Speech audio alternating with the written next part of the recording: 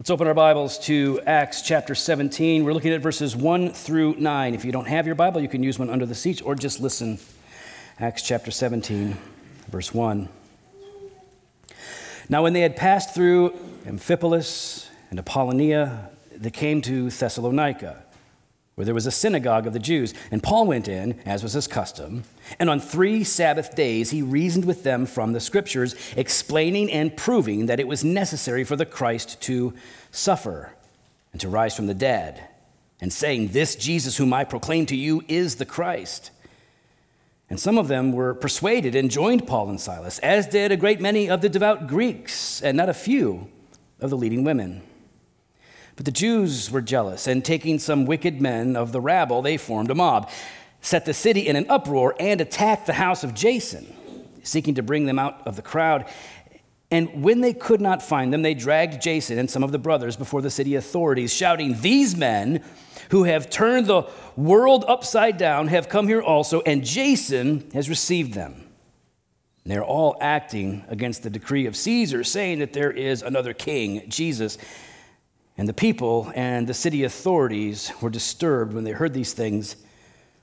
And when they had taken money as security from Jason and the rest, they let them go. This is God's word. Let's pray.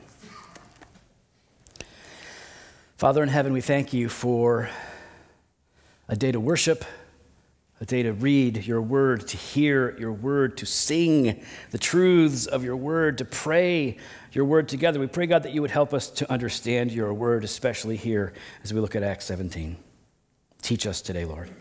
In Jesus' name, amen.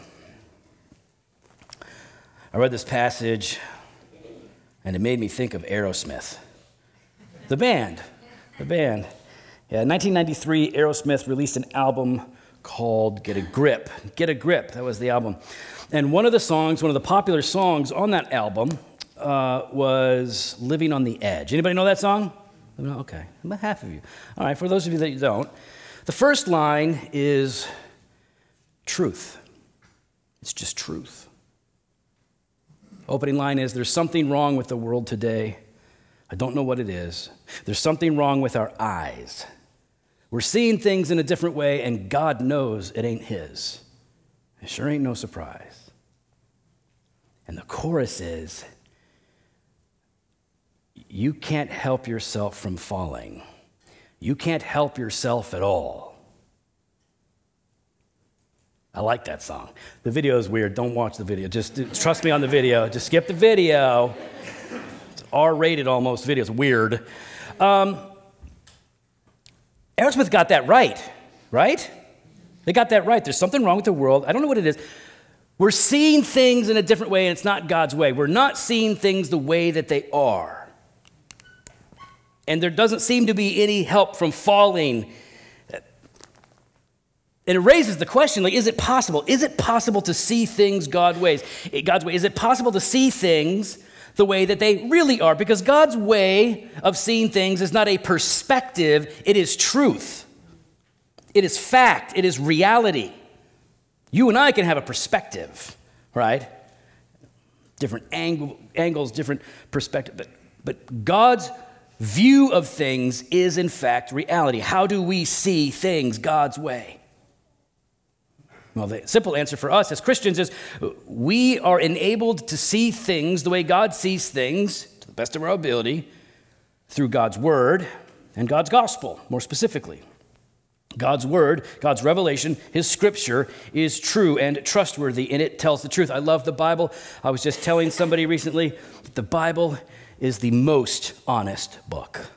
Honest. It doesn't play. It's honest. It tells you how it is, not just how it should be. You won't find a book that is more sympathetic to your struggles and also more corrective to your waywardness or more helpful to your needs. The Bible gives us God's perspective, and it's the gospel, the good news of Jesus in this book that actually changes the heart so that we can see things God's way. And as the gospel spreads, the world, in a sense, gets turned upside down. As people begin trusting and believing in Jesus, the world, as we're going to see in this passage, sort of gets flipped on its head, at least from some people's perspectives. And this flip, right, this upside downing of the world does not happen by human wisdom nor by political power. It happens by the means of grace. And here's specifically what I want us to hold on to. The one principle I want us to hold us on to as we're looking at this passage, the principle is this: the world is turned upside down, and I mean that in the best way. The world is turned upside down by reasoning from Scripture and reaching all kinds of people with the gospel. That's how the world gets turned upside down. By reasoning from the Scripture and reaching all kinds of people with the gospel. So here's what we're going to do. We're going to walk through these 9 verses. In verses 1 through 3, we're going to see what we mean by reasoning from the Scriptures. Okay? Verse 4, we're going to see what it means to reach all kinds of people. And then in verses 5 through 9, we'll look at how that results in turning the world upside down. First, verses 1 through 3, this reasoning from the Scripture. If you're new to the book of Acts or new to Redeemer, let me just tell you very, very briefly that Paul and Silas and their crew, they have a team, like this missions team. They are out and about. They're preaching the gospel. They're on this missionary journey where they are starting churches or planting churches. They're preaching the gospel. They're making disciples. They're doing this great work. And the context is they're passing some of these cities, right? They're passing through Amphipolis and Apollonia until they get to Thessalonica. Why are they passing these cities? There's sinners in those cities. There's people that need Jesus in those cities. Why are they passing those cities? We don't know all of the details, but what we do know is what Paul's looking for. And this kind of gets us to his strategy. Why would he pass by some cities and land on others? All are in need. So what's he doing? Well, one of the things that Paul likes to do is he likes to find a synagogue. And that's where he starts a new round of ministry. You know why he goes to a synagogue? What does the synagogue have? The gathering of the Jews. What did every synagogue have? They have God's word, and they had monotheists, right? They had people who believed in Yahweh, at least in some sense, right? People who believed in God, ready to hear God's word, ready to debate and discuss God's word, right? Shever Torah, where they would gather and debate and discuss the Scripture. So he would go there because there he can take the word and then preach that word. He can explain it. He can point people to Jesus. And that's really where we look at his method in verse 2. Look at verse 2. It says, as Paul went in, as was his custom, and on 3 Sabbath days he reasoned with them from the Scriptures, explaining and proving that it was necessary for the Christ to suffer and to rise from the dead, saying, this Jesus whom I proclaim to you is the Christ, that is the Messiah. So here is his basic methodology, and it's really helpful. It should be helpful for us. It should be instructive for us as Christians in churches. And what does Paul do? Number 1, Paul takes his time. That doesn't mean that he's slow, but he takes as much time as he can in any given situation, context, location, meeting, right? He takes as much time as he can in order to accomplish his goal, right? He's not quick about it. And we live in a culture that likes things quick. We like TikTok, right? We like small bits of entertainment or information. We like it short and succinct, get it. And for many Christians and many ministries, it has become simply about, if not entertainment in the worst sense, in a better sense, it's just about conveying information. And so they just want to convey information as quickly and as cleanly as they can, in, out, and that's it. And that's not what Paul is doing. Paul takes his time, at least as much time as he can, right? Because he has a desire that is greater than to merely communicate information. He takes as much time as he can, number 1, in order to, number 2, reason with them from the Scriptures. He reasons with them from the Scripture. Now, this is really helpful because we value something called proclamation. Right? Because as Christians, especially in the Reformed Protestant tradition, right, we believe in proclamation, declaration, that it is the church's responsibility, right? It is the Christian's responsibility to declare what God has done. Right? We proclaim, we herald good news, right? So there is this proclamation. The Son of God has come. He has fulfilled the law. He has died on the cross for sinners. He rose from the dead. He has ascended into heaven. He's coming again. We declare what Jesus has done. That's what we do. We declare. But we do not only declare. Clearly, we also reason with people from the Scripture. It's part of Paul's method. He reasoned whenever he had the opportunity. To reason with people is to seek to persuade them of something. You reason with them. Seek to move them from A to B to C. And the reason this is valuable is because it demonstrates, right? I think it demonstrates that we aren't just interested in communicating information, we're interested in people believing. To reason with them, to believe, means that we actually care, right? We want them to know the truth. We want them to know God. We want them to believe the gospel. We want them to follow Jesus. We don't want them to perish. We don't want them to suffer damnation. We don't want them to be separated from God. We want them to have the same salvation that we have. Listen, I've seen, and you've seen other groups of so-called Christians that really stand out, hold up signs that say, oh, you're all going to hell. Newsflash, genius, we're all going to hell, okay? So yes, we need to start with this. We're all going to hell, and that's fair and just. Now, what is the proclamation that we've been given as the church? That God loves sinners who are hellbound, and that he has sent his son to save hellbound sinners. That's our message. Not just people are going to hell. And this means that we need to reason with people, but not just reason with them, to reason with them from the scriptures. Right? That's the appeal. Now, let me be clear here. As we walk through the book of Acts, you're going to see that Paul doesn't only appeal to Scripture when he's reasoning people, but he always appeals to Scripture when he's reasoning with people. And he ultimately appeals to Scripture when he reasons with people. And you'll see that as we make our way through even just chapter 17. But for now, know this. Though it's not only an appeal to Scripture, it is always an appeal to Scripture, and it is ultimately an appeal to Scripture when he is reasoning with them. Why Scripture?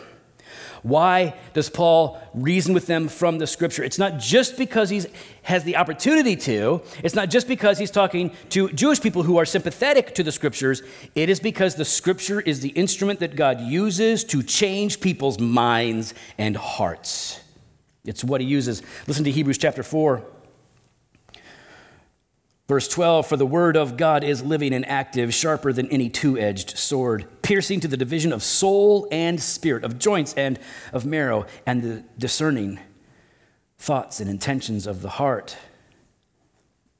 God's word is the book of all books, written by apostles and prophets, but inspired by God. It is perfect and trustworthy, and it is powerful. God actually changes people's hearts. He opens their eyes to spiritually see, their ears to spiritually hear. It's what he uses to bring people from spiritual death to spiritual life. And you know this, if you're a Christian, you know this, that God used his word, the truths of his word, to bring you forth. That's why it says in 2 Timothy 3:15, Paul's talking to Timothy, and he says, you know the sacred writings, the scriptures. You've known them since you were a boy because of your grandmother and your mother. They were the ones that invested in you. And you know, he says, that those sacred writings are what make you wise unto salvation. Salvation comes by the word. Right? Faith comes by hearing the word, Paul says in Romans. And even we see this in Jesus, and I want you to keep this passage in mind. In Luke chapter 24, so Jesus has fulfilled his earthly ministry, and he suffered on the cross. He died on the cross, was laid in the tomb, and 3 days later, he's raised from the dead. But at this point, many of the disciples are still kind of walking around like, I can't believe he's dead, man. I can't believe he's gone. You know, and there were two disciples walking to Emmaus on this road, and Jesus appears next to them, and he's just kind of walking with them, and they don't get that it's Jesus. And they're not exactly looking for Jesus to show up, but for some reason they didn't quite recognize and understand him, so Jesus is walking with them, these disciples, these believers, and they're discouraged. And Jesus said to them, O foolish ones, and slow of heart to believe all that the prophets have spoken. Was it not necessary, that's an important word, was it not necessary that the Christ should suffer these things and enter into his glory? And beginning with Moses and all the prophets, He interpreted to them, that's another way of saying he reasoned with them, he interpreted to them in all of the scriptures the things concerning himself. Jesus did it before Paul did it. He reasoned with these people as they were on the way to Emmaus from the scriptures. It was an appeal to persuade them to see what they have been missing. And what is this message? We go back to Acts 17. What is Paul's message, right? It's the same thing that Jesus did, to see Christ in all of the scriptures. In 17:3, it says, explaining and proving that it was necessary. Same word that Jesus used. It was necessary for the Christ to suffer and to rise from the dead, saying, this Jesus whom I proclaim to you is the Christ. That's a very key word, a very important word for a Jewish audience. It means the Messiah, the one, the deliverer that you've been waiting for, longing for, reading of all of these generations. It's Jesus. He died and he rose. He's the Messiah. That's essentially the message. So what does this boil down to? It means that the method of Paul was to take as much time as he could to reason with people from the scriptures to communicate a message that focused on the person and the work of Jesus. Focused on, it doesn't mean his teaching was exclusive to the person and work of Jesus, but that was at the center, that was at the heart of it. The person and work of Christ. The person, that is who he is. And his work, that is what he has done. And even then, the focus of that is Christ's death for sinners. Right? It's what Jesus said in Luke 24. And it's even what we read earlier today when we celebrated the Lord's Supper, Colossians chapter 1, verse 21. And you, who once were alienated and hostile in mind, doing evil deeds, he has now reconciled in his body of flesh by his death in order to present you holy and blameless and above reproach before him. How does God save sinners? How does Jesus rescue the wayward? By dying for us. How are we cleansed from our guilt? By Christ taking our guilt upon himself. His blood, therefore, cleanses us. That's the gospel. That's the good news. Jesus died for sinners. So this is Paul reasoning from the scriptures. And what we know is that reasoning from the scriptures and therefore reaching all kinds of people is what leads to the world getting turned upside down. So let's talk about that. Reaching all kinds of people in verse 4. I love this verse. And some of them were persuaded and joined Paul and Silas, as did a great many of the devout Greeks and not a few of the leading women. This is instructive for us, right? Because church planting, that is church starting, but also just church growth. I mean, if you listen, as a former church planter, right? As a church that has planted churches, I've assessed a lot of church planters through both the Southern Baptist Convention and Acts 29 in our past. Like, I've seen a lot, I've read a lot of books, I've listened to a lot of guys. There is a popular approach or aim among church planting ministries and gurus, and that is they aim to convert a particular kind of person. They call it the homogeneous principle. Some of you know this. In other words, it's easier to get a bunch of people together and more people together if they all look alike. Because we tend to like people who look like us. That's why I like very few people. Not many people look like me. I'm all by myself in the ugly corner. Okay. And then I just say I like being alone, but the reality is there's nobody that looks like me. It's like we know the homogeneous principle works, right? Because that clicks, right? Even in high school, like when I was in high school, it was like, okay, we all had names for them, but like, okay, everybody kind of dressed the same. There was the leather jackets and black T-shirts and boots and earrings over here and long hair. And then over here, there's like collared shirts with alligators on them and khakis. And then there were like all, and you could see like, the jocks, they wore like outfits for sports ball and stuff. Everybody kind of looked the same. We know homogeneous principle works. And so a lot of churches are doing it. They're like, we're going to go ahead and go for a particular kind of people. Because if it's too broad, if it's too mixed, then people are going to encounter people that aren't like them, and that might be uncomfortable. But that's not a biblical approach to church planting or church growth or church outreach, evangelism, and discipleship. That is not how it's supposed to be done. That's certainly not how we see it being done in Scripture, and it certainly isn't in line with Christ's message. or work. The biblical aim is to reach, and I'll put it like this so it's really concrete. The biblical aim is to reach the entire community in which you exist.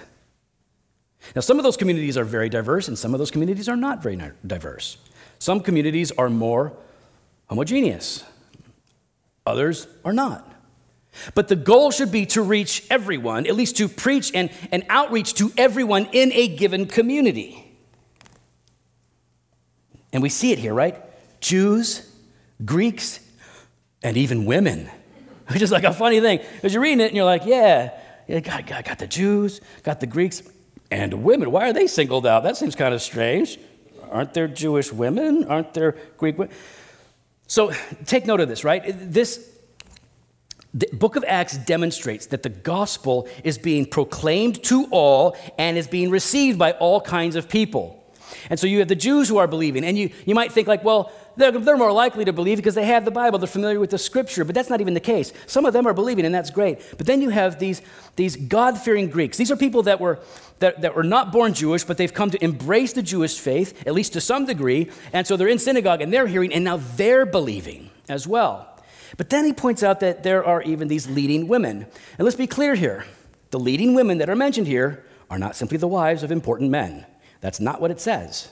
These are leading women in the community, which means that these are women of means, right? They are either successful or influential for a variety of reasons, but mostly because of their own efforts and abilities. And it's interesting here because we see this in Scripture. The gospel reaches all kinds of people. And in this case, it's highlighting, right? Oh, it's these women of means.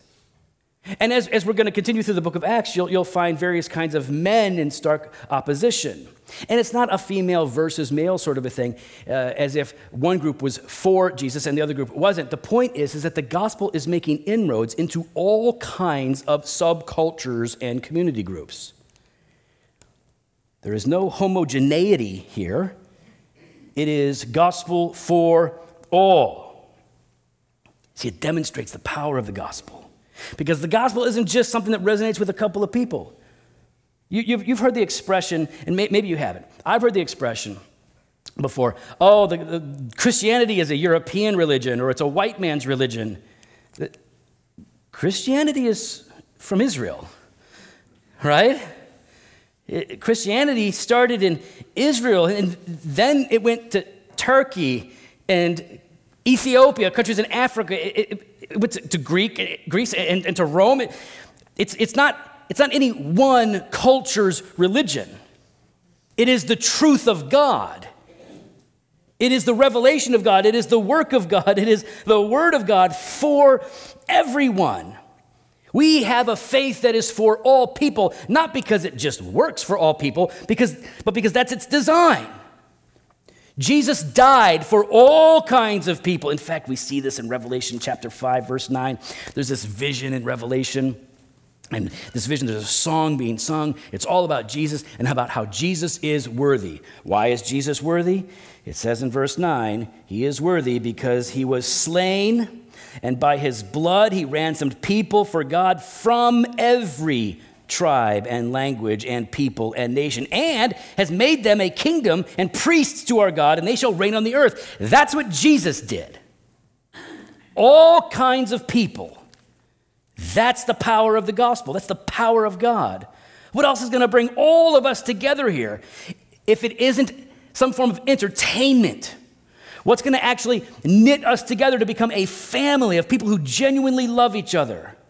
But the truth of God's word, the truth of Jesus. So, what this means is that as it relates to reaching all kinds of people, it means in any context that the gospel is offered, it must be offered to all. We preach the gospel indiscriminately, liberally, to everyone, to the rich, to the poor, because no one is more deserving.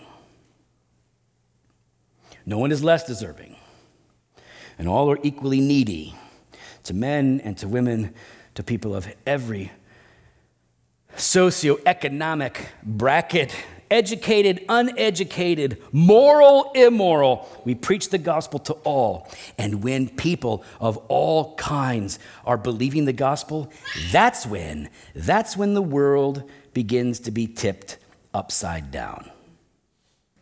And the world don't like that. The world doesn't like that. And that's what we see, right? We're supposed to, as the people of God, as a part of the church, we reason from the scriptures, and we reach all kinds of people, and this turns the world upside down. We see this in verses 5 through 9. And what we see is that there's anger and jealousy arising up among some of the Jews, right? And so it says that they're frustrated and they're jealous, taking some wicked men of the rabble. They formed a mob and they set the city in an uproar and they attacked the house of Jason. Who's Jason? I don't know, I was reading it and I was like, Jason? What kind of an American translation is this? Jason? Jason's like the name of a millennial who drives a Hyundai. Like a Jason just sounds like I don't know, it just seems weird, like Jason. Good biblical name. It's just not a super common biblical name. It's a common name. It's not, you don't see it a lot in Scripture. So this small group of people were upset. They were jealous that the influence and the change that was happening. All kinds of people are believing, and so they put a mob together, and they go to the house of Jason. Why did they go to the house of Jason? Because Jason was a believer in Thessalonica, and his house was used as sort of a hostel, hangout, a stopping point, a place for ministry to get done as Christians came into the city. And so they know, this is where the guys would be. So let's go get them. So they go to the house of Jason. And they're not there. So what do? Well, they take Jason. It's his house. They take Jason and any of the people with him. And they tell, not lies, but they are accused of some crimes that would put them in serious trouble. Right? Let's listen to what it says. These men who have turned the world upside down, now here he's talking about Paul and Silas, right, the apostles. These men who have turned the world upside down have come here also, and Jason received them. And they're all acting against the decrees of Caesar, saying that there is another king, Jesus. This world has been turned upside down. Let's just stop there, that accusation. These guys have turned the world upside down, changing things. Now, how are they, before we get to what it is, how are they turning the world upside down? They're not doing it by changing social structures. Now, changing social structures is important. Bad social structures need to be changed, and we can get involved in that. But that's not what they're doing. They're not changing social structures. The world is getting turned upside down, not by them changing social structures or institutions, but by them preaching the word and God transforming hearts.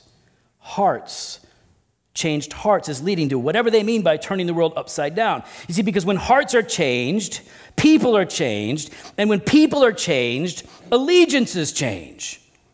And that gets us to verse 7, right? What are they saying? Hey, they're breaking the laws.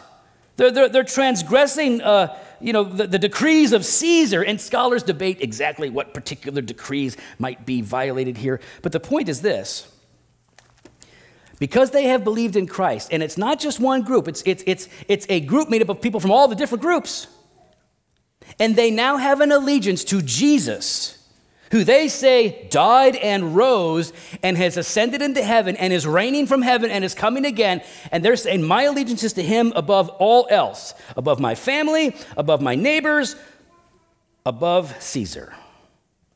Christ comes first, and I will obey him before I obey Caesar. So this is the charge. This is the problem. So they're turning the world upside down, causing chaos. In the minds of some, at least. The world getting turned upside down. Let's be clear. The world getting turned upside down is an effect of our mission, but it is not our mission. Our mission is not to turn the world upside down, but that does happen to greater or lesser degrees when people's lives are being changed by the gospel. We're not agents of chaos. That's not what we are. We are agents of divine order. Right? Now, to the world who lives in chaos, order can look rather scary. They look at us and they think like you're preaching a kind of foolishness, but we know it's divine wisdom. Right, so the world turned upside down is really not a world that is upside down. It is a world turned right side up in measure. Right? That's what's happening. The world is seeing things in a different way. It's not God's way. They're not seeing it right.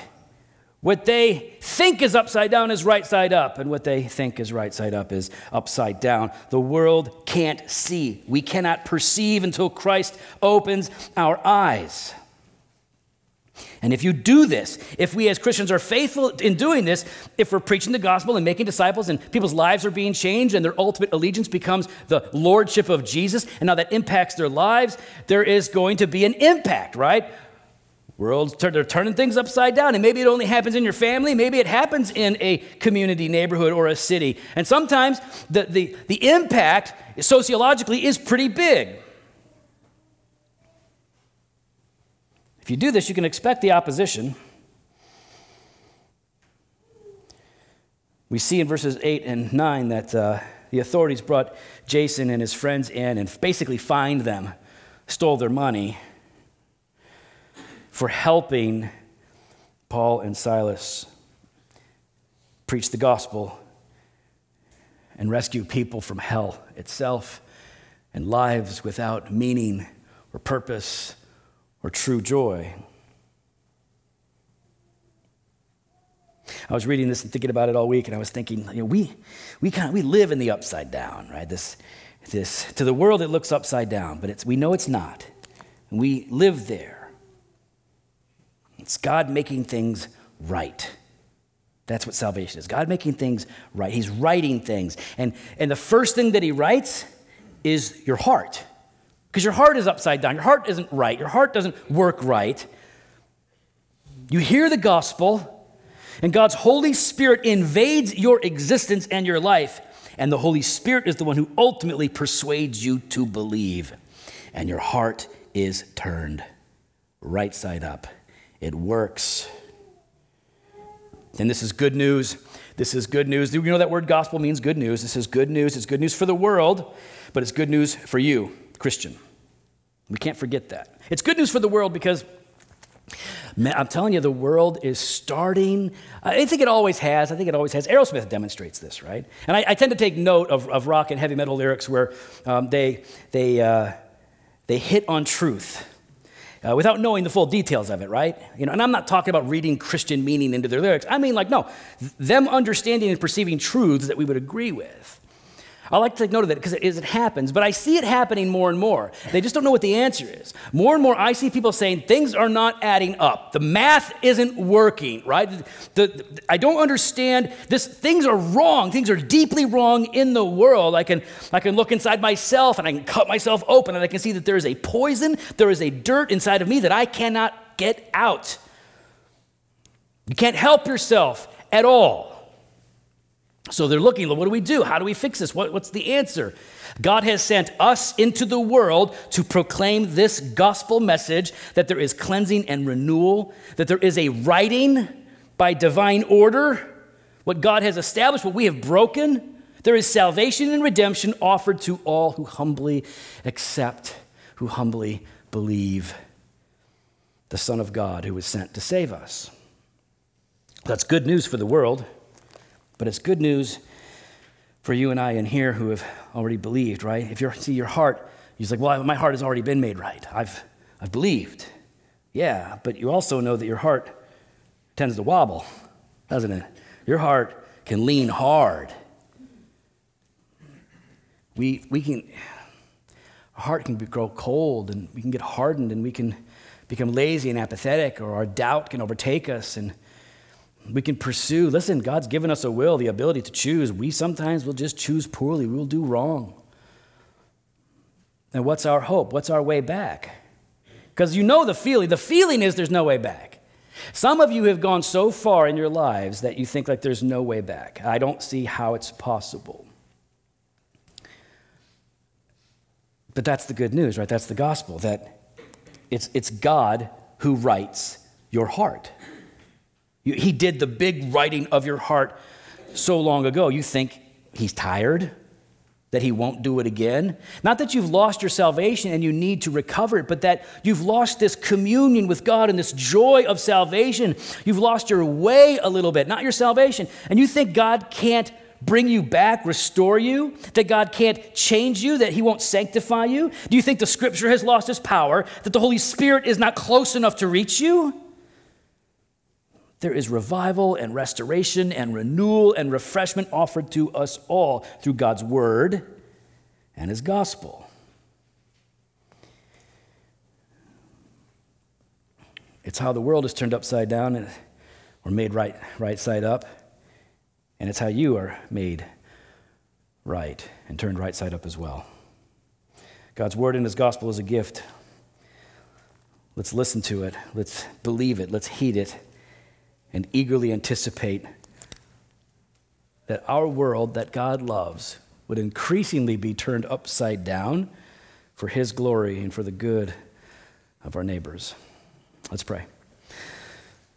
Father in heaven, would you teach us?